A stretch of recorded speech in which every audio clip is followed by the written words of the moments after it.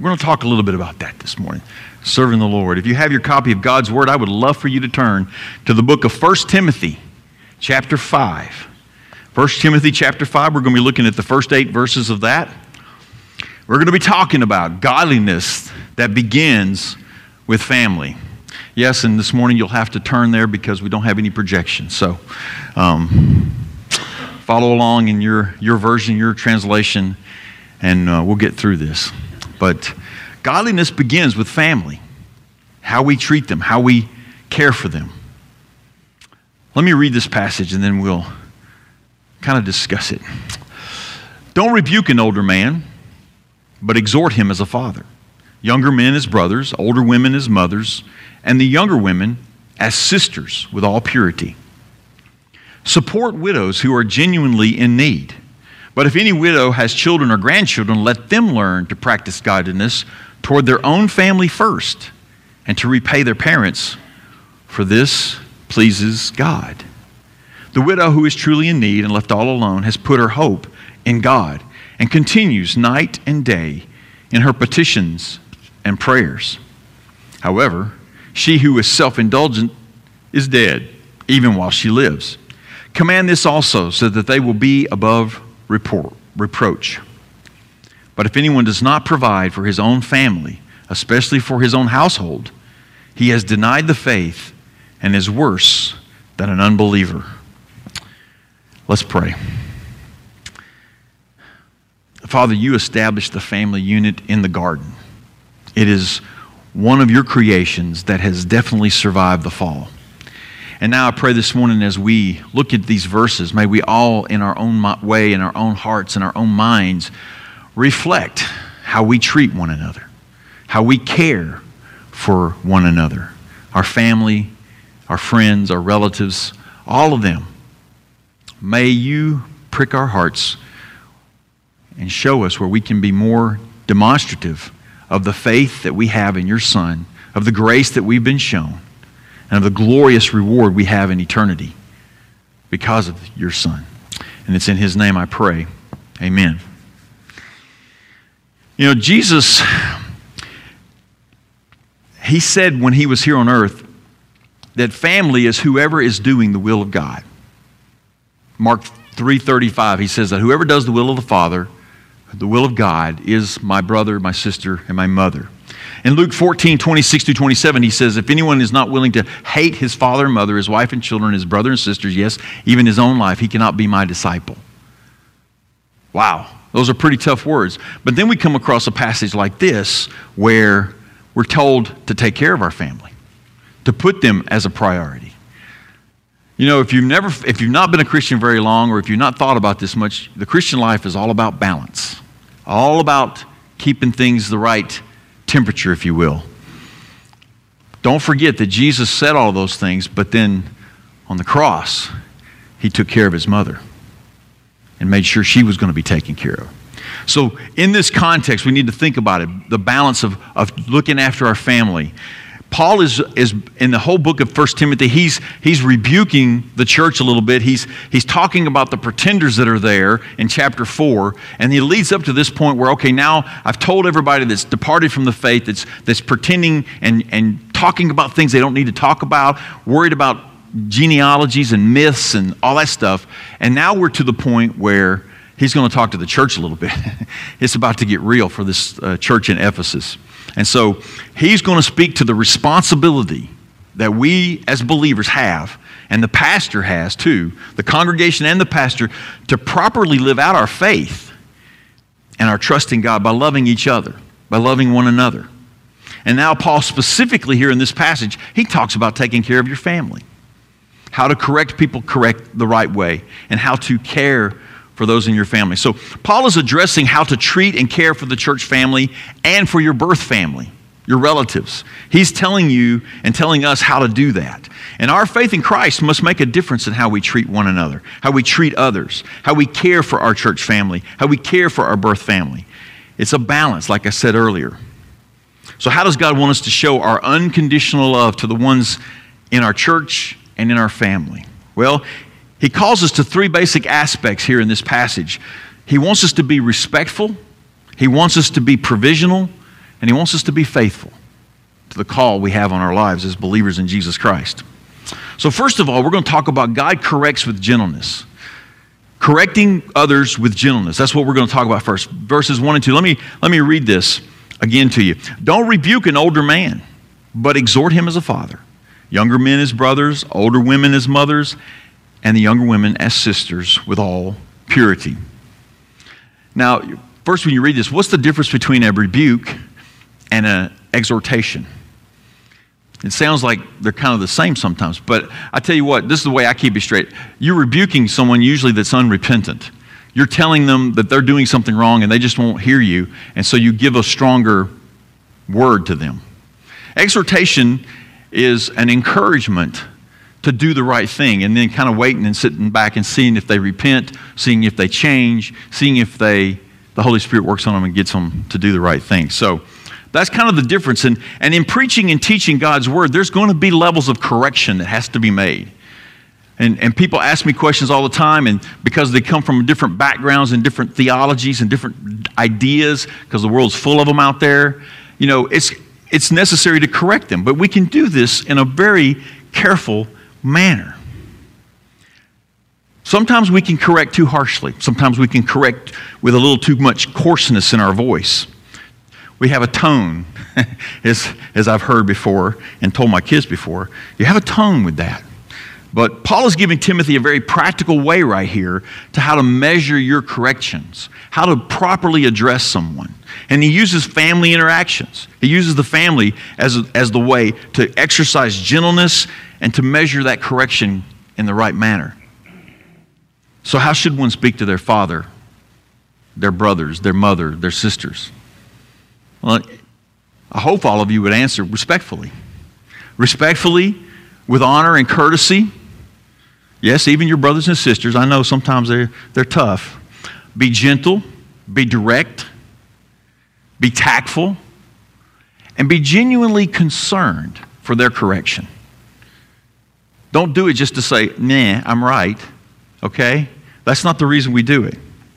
We're concerned for their well-being. We're concerned for their spiritual well-being. So Paul is using a very practical thing in life. Everybody's got a mom and a dad, and usually brothers and sisters, and he's explaining them how to tactfully and graciously. He wants Timothy to correct them. And that's the way that it should be in the church. Corrections should be direct, okay? We don't need to be mincing words. We don't need to be vague and unclear. Correction should be direct with gentle words and tones to one another. I mean, this has been a command since Leviticus. 1932, he says, rise in the presence of the elderly and honor the old. God said that from the very beginning, once he gave the law to the Israelites. But Paul's already had a conversation with this church about this, okay? In Ephesians chapter 4, he says, but speaking the truth in love, let us grow in every way into him who is the head, Christ. So Paul's already provided one time a correction of how to talk to one another. And so now he's reiterating that to Timothy. And obviously Timothy will read this letter to the church and they'll get the correction one more time. Correction is about growing, improving, not just being right or superior. Whenever we're using our rightness to try to put people down or to make people feel ignorant, that's the wrong use. And that's what Paul's getting at here. My grandmother used to say you can catch more flies with honey than vinegar. But we're not talking about flies here, okay? We're talking about one another. We're talking about people, okay? We want our fellow believers to accept correction. We want our fellow believers to accept advice, to accept critiques for their own soul. That's what we're always after. The steps that are in Matthew 18 about church discipline, it's always focusing on trying to reconcile a lost person or a believer that's gone astray. And that's why this is important. It's important because we are all heading in the same direction. At least I hope we are. Christ-likeness. Are we wanting to all be like Christ? Yeah. Isn't that why we're here? Isn't that why we read our Bibles and pray? We want to be like Jesus. And in the church, among fellow members of God's family, we don't need to be gruff or angry with each other. We don't need to speak in tones that sound like you're mad at somebody instead of you're just trying to provide a little extra encouragement or correction. Last week when we talked about speech, we talked about the fact that you should speak to others like you want to be spoke to. The golden rule still applies here, okay? It may have gone out of fat out there, but it still applies in here. Do unto others as you would have them do unto you. Talk to them like you want them to talk to you. Correction, though, should come with direct words, okay? This passive-aggressive thing that a lot of people are into, that's not healthy. We need to be direct, but we need to be gentle. We don't need to try to manipulate it. And we also need to correct people, each other, in the context of the Holy Spirit.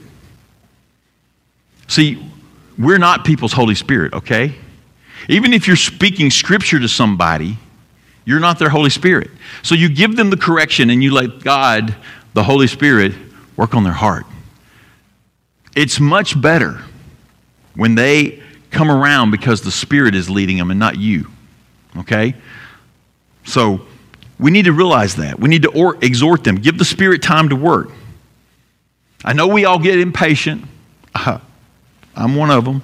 We may get perturbed. We may get perturbed by some people who refuse to hear the truth. We may lose our cool with those who resist us, who resist obeying the truth. But we are never to speak to them disrespectfully. They're a soul, they're a human being, and they're someone God created. So love them. Now, I apologize if I have ever been gruff with anybody. And I want you to come tell me, because I've thought about it all week. It's like, do I need to apologize? Do I need to seek someone's forgiveness? Come tell me. I apologize if I have. But you know what? Even the lost people, even those who don't know Christ, deserve civil and respectful tones from us. I know there's a lot of stuff out there that will anger you.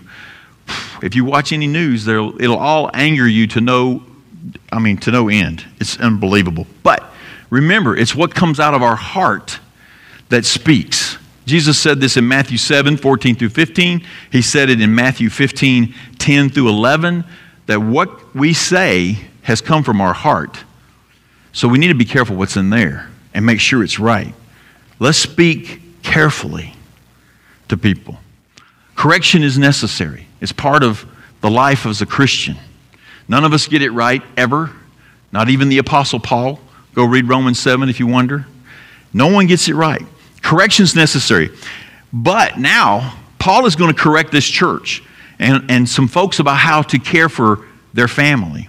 So caring for your family first, verses 3 through 6. That's our second point this morning. Let me read this to you again. He says, support widows, and that word could also be honor widows. Support widows who are genuinely in need.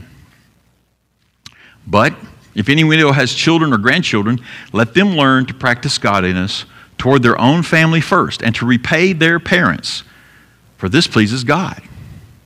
The widow who is truly in need and left all alone has put her hope in God and continues night and day in her petitions and prayers. However, she who is self-indulgent is dead even while she lives. So there's some contrasting in there. Mostly Paul is describing widows, but he's describing them and telling us we should take care of them. Widows in need versus widows in the family. Paul kind of clears that up, and I'll talk about that in a minute. He talks about it more in verses 9 through 16 of this chapter. We'll talk about that next week. But care for your family first is a God-pleasing action for anyone.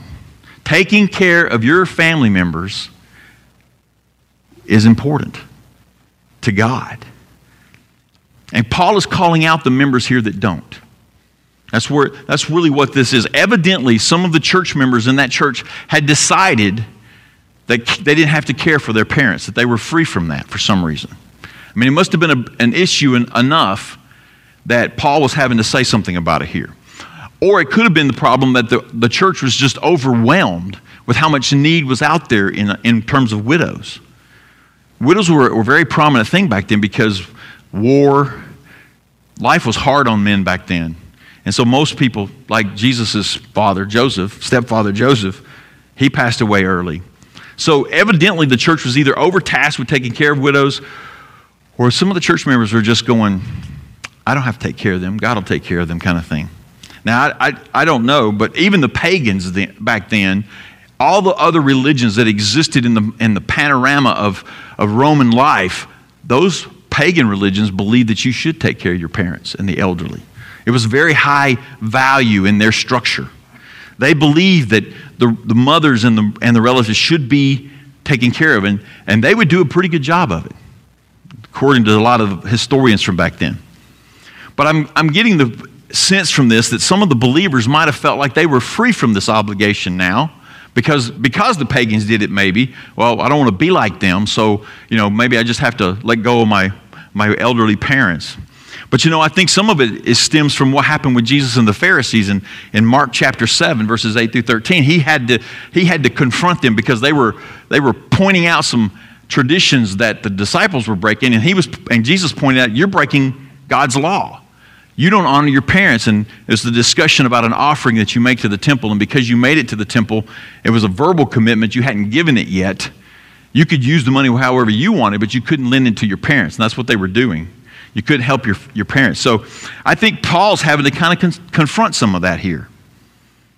And so Paul talks to them about this, and he says, you need to take care of them. If you've got parents, grandparents, you got children, grandchildren, they need to take care of the elderly in their family. And then he talks in verse 5 kind of about what does a widow look like? What is their behavior and attitude if they're truly in need? And that's an interesting set of qualities that he puts out here. Widows truly in need, that they genuinely trust God. All their hope is in God, in Christ. They're not looking for handouts necessarily. She prays, she pleads, she begs God to help her, but also to help others. She's just not praying. In my home church, we had a lady, man, she was a prayer warrior, and she was a widow, and she lived by herself, but she never asked for anything. She still mowed her yard until she was 85 with a push lawnmower, okay? So in the Alabama heat and humidity. But she never asked for anything, but she prayed. That's what the widow does, he says. She prays not just for her own needs, but mainly for the needs of others, the spiritual burdens that she has on her heart. She exudes a certain humility. I mean, you just can tell she's humble about it. She's patient. She's devoted to God in everything, in every aspect of her life. She is seeking to make sure she's not an unnecessary burden on anybody, and she trusts God to provide her needs. That's the characteristics of a widow that's truly in need and one that we should help. But verse 6 talks about the widow that we probably should be careful to help them. If the widow's in the church, and I think he's talking to some in the church here, if the widows in the church are self-indulgent, if they're wasting their money on things and they're not being careful, they're living lavishly, Paul says they're in need of Jesus. He says they departed from the faith. They need to be corrected. They are spiritually dead and they need the gospel. That's really what Paul's saying right here. Paul says they're in need of the gospel. The widow misbehaving, she needs to be rebuked and disciplined if she's in the church, by the church, and hopefully to lead her soul back to Christ. Remember, like I said earlier, it's all about reconciliation with God. So the widow that's misbehaving needs to be disciplined by the church. And Paul's kind of pointing that out behind the words here. Widows who live frivolously need Jesus. They don't need help. They need Jesus. And then they'll hopefully be using their resources right. If they're affiliated with the church, they just need to do better. And we need to call them out to do that. But the point of this whole thing is that God calls us to care for our elderly parents and our grandparents and even other relatives. Paul's spoken about this to the Ephesians before. It's funny how many times he's repeating stuff in the letter to Timothy that he's already said in the book of Ephesians. Ephesians 6, 1 through 3. Children, obey your parents in the Lord, for this is right. Honor your father and mother, which is the first commandment with a promise, that it may go well with you, that you may enjoy long life on the earth. Children should obey. Adult children should honor. That's kind of the difference in why he says both of those things there.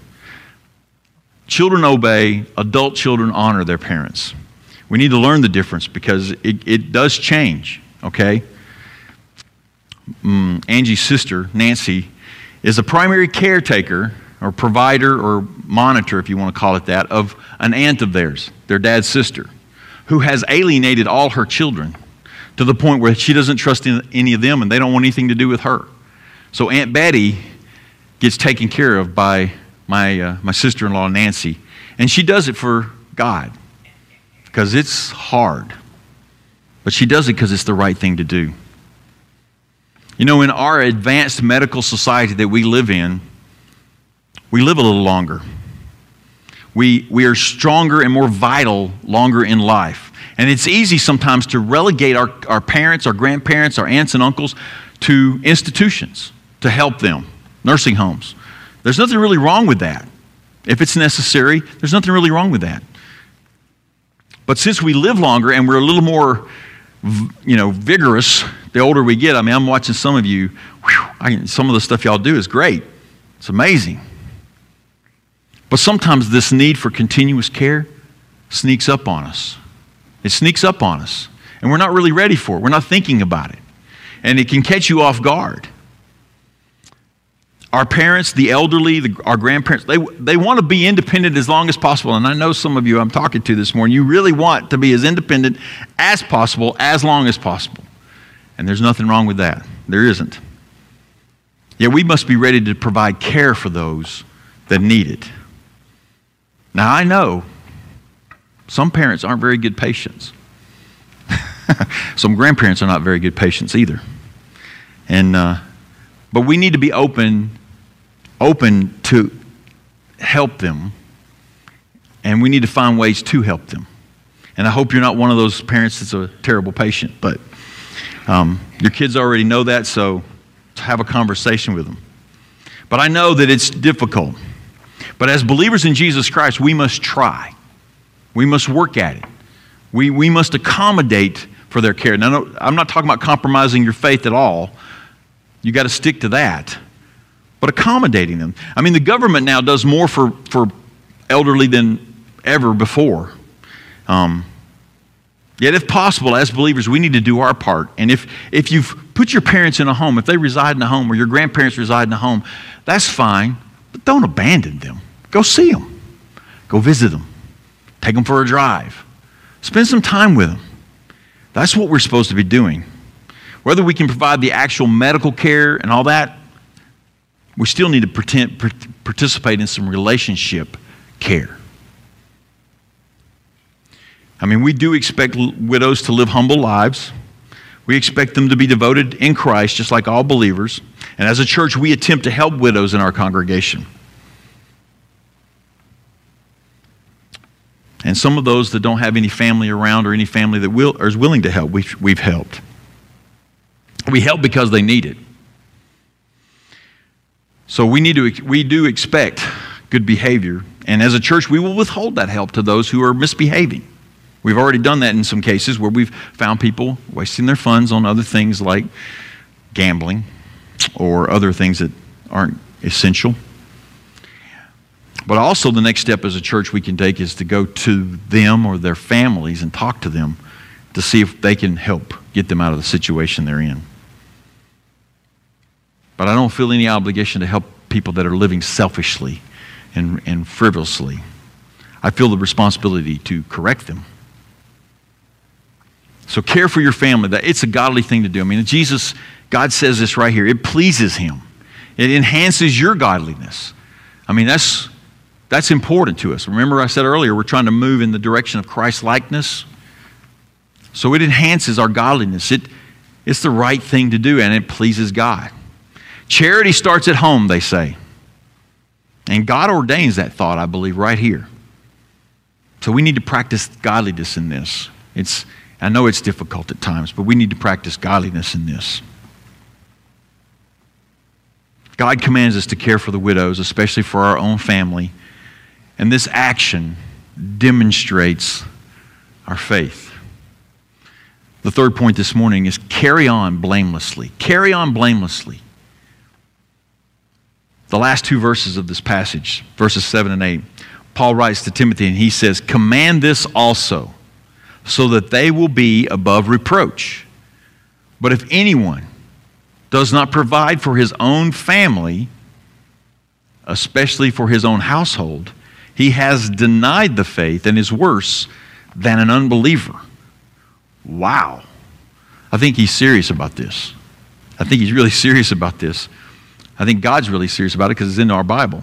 Command what to who? That's one of the questions. You kind of read that and you go, okay, who's he talking to here in the middle of this paragraph? He's talking to the people not taking care of their parents. He's talking to the people that are not taking care of their grandparents. He's talking to the church members who are not providing that kind of care for their elderly in the church, even though the pagans out there are doing it like crazy and right. He's talking to them. That's the point of that verse 7. It has been a ministry in God's eyes for a very long time. His eye is always on the orphan and the widow. Exodus 22:22. And then Psalms 146:9. And there's other places. God's always seeing the orphan and the widow, the fatherless and the widow. And he tells them to command them to do this so they'll be above reproach, to protect a reputation. Whose reputation? Their reputation or God's reputation? I don't think Paul ever worried about a person's reputation as much as he worried about Christ's reputation. Our Lord's life-changing death, burial, and resurrection doesn't need to get a reproach and get ashamed because of us. We need to do the best we can with our faith to be acted out, to live righteously, to do righteous deeds.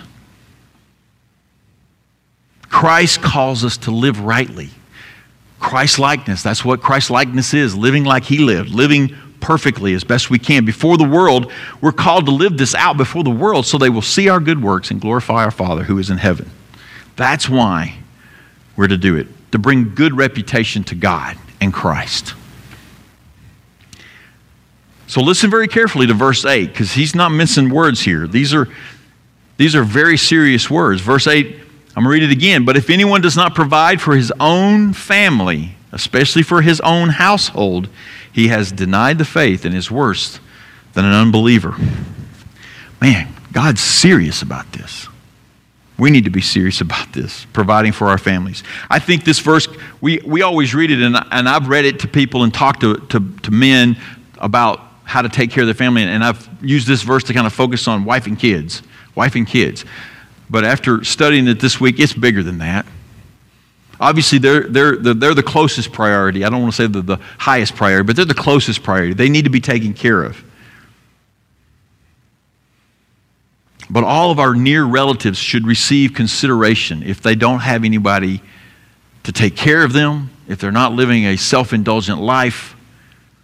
We need to look around us, look a little further out. Try to help those that you can. And we may have to exercise some tough love on some of our parents and grandparents and aunts and uncles. They may need a little correction, but you now know how to do that. Go back to verses 1 and 2. You now know how to approach that. But followers of Jesus must exercise some effort in aiding our relatives. That's what God's getting at here. Faith without works is dead, James says. Once you're a believer in Christ, that faith needs to get busy. That's really what James is trying to say. And Paul intentionally is correcting the church here. He's telling them, you're not doing this quite right. Paul does not want Christ smeared in any way. He doesn't want any bad publicity for Christ. He wants people to see the church taking care of people because of Christ, not because it's a nice thing to do or a moralistic thing to do. Anyone in Christ who does not provide care for his family is truly worse than an unbeliever. A pagan, in some translations you may have, an infidel. Well, there's a word. We're worse than them. As believers, our behavior should reflect the change in our heart that was brought on by Christ. It's not a moral or civic duty, it's what Christ done in us. You should be secure in your faith and the grace of Christ enough that you can take the verbal punishment you may get from your parents, grandparents, aunts, uncles when you try to help them. You can take that. You don't have to give it back to them because you have the love of Jesus in you. That love that I talked about last week, that agape, that unconquerable benevolence, that nothing can shut it down. Obviously, we set boundaries and stuff, but nothing can shut the love down. See, the difference between the unbeliever and the believer doing this is why they're doing it. The believer should be doing it for the sake of Jesus Christ. That's why we should be doing it. We don't need a pat on the back. We don't need a reward. We don't need someone to repay us. The unbeliever does it because he wants his own accolades, his own promotion. So God calls us to make our family first priority. And like I said, more than just the immediate family. And if we miss on this, nothing else we do is credible. It starts with our wife and children, but our testimony as a believer kind of falls apart if we're not taking care of our family. And especially if it is known to the rest of the community. So we need to carry on, as I says, carry on in the care and compassion for your family so we are blameless, above reproach, he says, before God and others.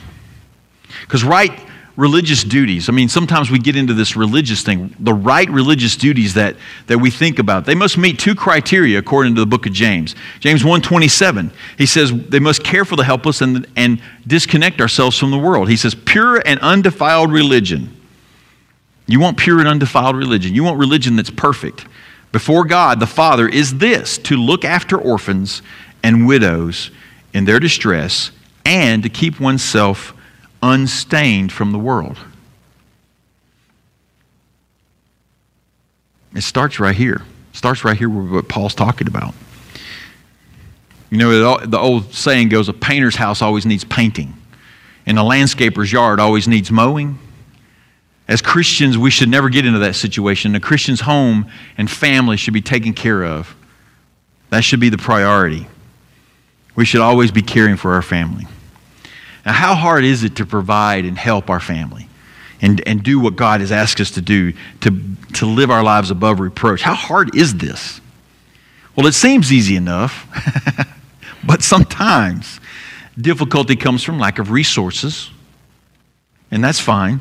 There's plenty of helps out there. There's plenty of ways to get help, and those are designed for that very reason. And we help a lot of people through our church, through the ministerial alliance of this community. We help a lot of people that are in situations that they didn't have any control over, or at least enough control to get out of. Difficulty sometimes comes from personalities, past issues, unforgiven disagreements. Boy, there's a lot of families that are just kind of broken up because someone won't own anything, or someone won't talk about anything, or we won't let something go. You know, grace is free. It doesn't cost anybody anything. So giving them grace, they don't have to ask for it. You don't have to forgive them if they've wronged you. You forgive them in your heart, but you don't have to hand them forgiveness, but you can hand them grace and be willing to do for them what you can. Difficulty sometimes comes from making it too difficult. We make it too difficult. We make it hard. It's too inconvenient for our lifestyles. We don't make room for it. We refuse to devote any effort. Our time, our money, our energy, it seems too high a price to pay for helping them. But God says it isn't. God says it isn't. He says it pleases him when you do this. And it makes Jesus look really good, you know? God expects us to surrender our agenda for the sake of our family. Our agenda needs to take a back seat. Jesus is on the cross. He's in the middle of saving the world. And he stops and he looks at John and he says, John, your mother, your son. He hands them off because he was the oldest. He was responsible for her because her husband had passed away. He's in the middle of saving the world, and he takes time to take care of his mother. And all of this fulfills God's will, brings glory to his Son. It gives a great testimony of how much we've been loved. We love because he first loved us, and gave himself for us. And there is no greater love than one lay down their lives, their agendas, their positions for another, for family, for friends, for relatives. You want to be considered a good, faithful Christian? This is where it starts, right here. How are you treating your family? How are you taking care of them?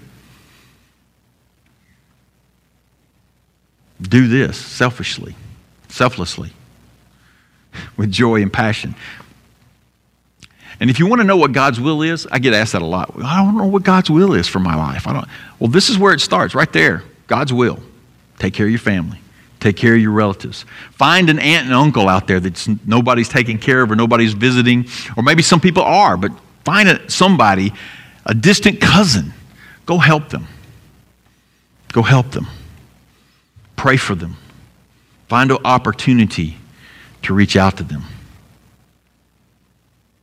We need to carry on blamelessly. We don't need people saying, well, you're a Christian, but you're not. That's not the way we should approach that with our family. Paul calls believers, and summarizing this morning, Paul calls believers to live out their faith in deeds of gentleness and benevolence. He wants us to do this. He's telling us to do this. And we can do this. And I promise it'll be worth your time, effort, and money. You'll be blessed by it. I promise you. Now, I want you to think about something as we close out here. The Church of Jesus Christ must be and is intended to be a hospital for the needy, spiritually needy as well as physical needy. We're meant to be that. We're not a monument to self-righteousness, okay? We're not some high and mighty group here. We are meant to be a hospital. We are meant to be a place where people can come and get help. Paul's making that very clear in this passage. Our hearts and our hands and our resources must be available to hurting believers, to those who are just in physical need, but also to those who are unbelievers. We need to balance family and faith, just like Jesus was talking about. We need to balance it. We don't need to throw one out for the other. That's never what Jesus said do. We are a city on a hill, Jesus told us. A city on a hill. You can see it from miles. And we're to be a place people are drawn toward for the forgiveness of sin and the healing of their soul. So as we pause now to pray in our pastoral prayer time, as we pause to pray, pray about that. Pray about where you could be a little more involved in someone's life in your family, that you might could help them. Help them find Jesus, hopefully, if they don't know Jesus. That would be good. But let's take some time now as we pray for this. We'll do silently, and then I'll close us out after a minute or so. Let's pray.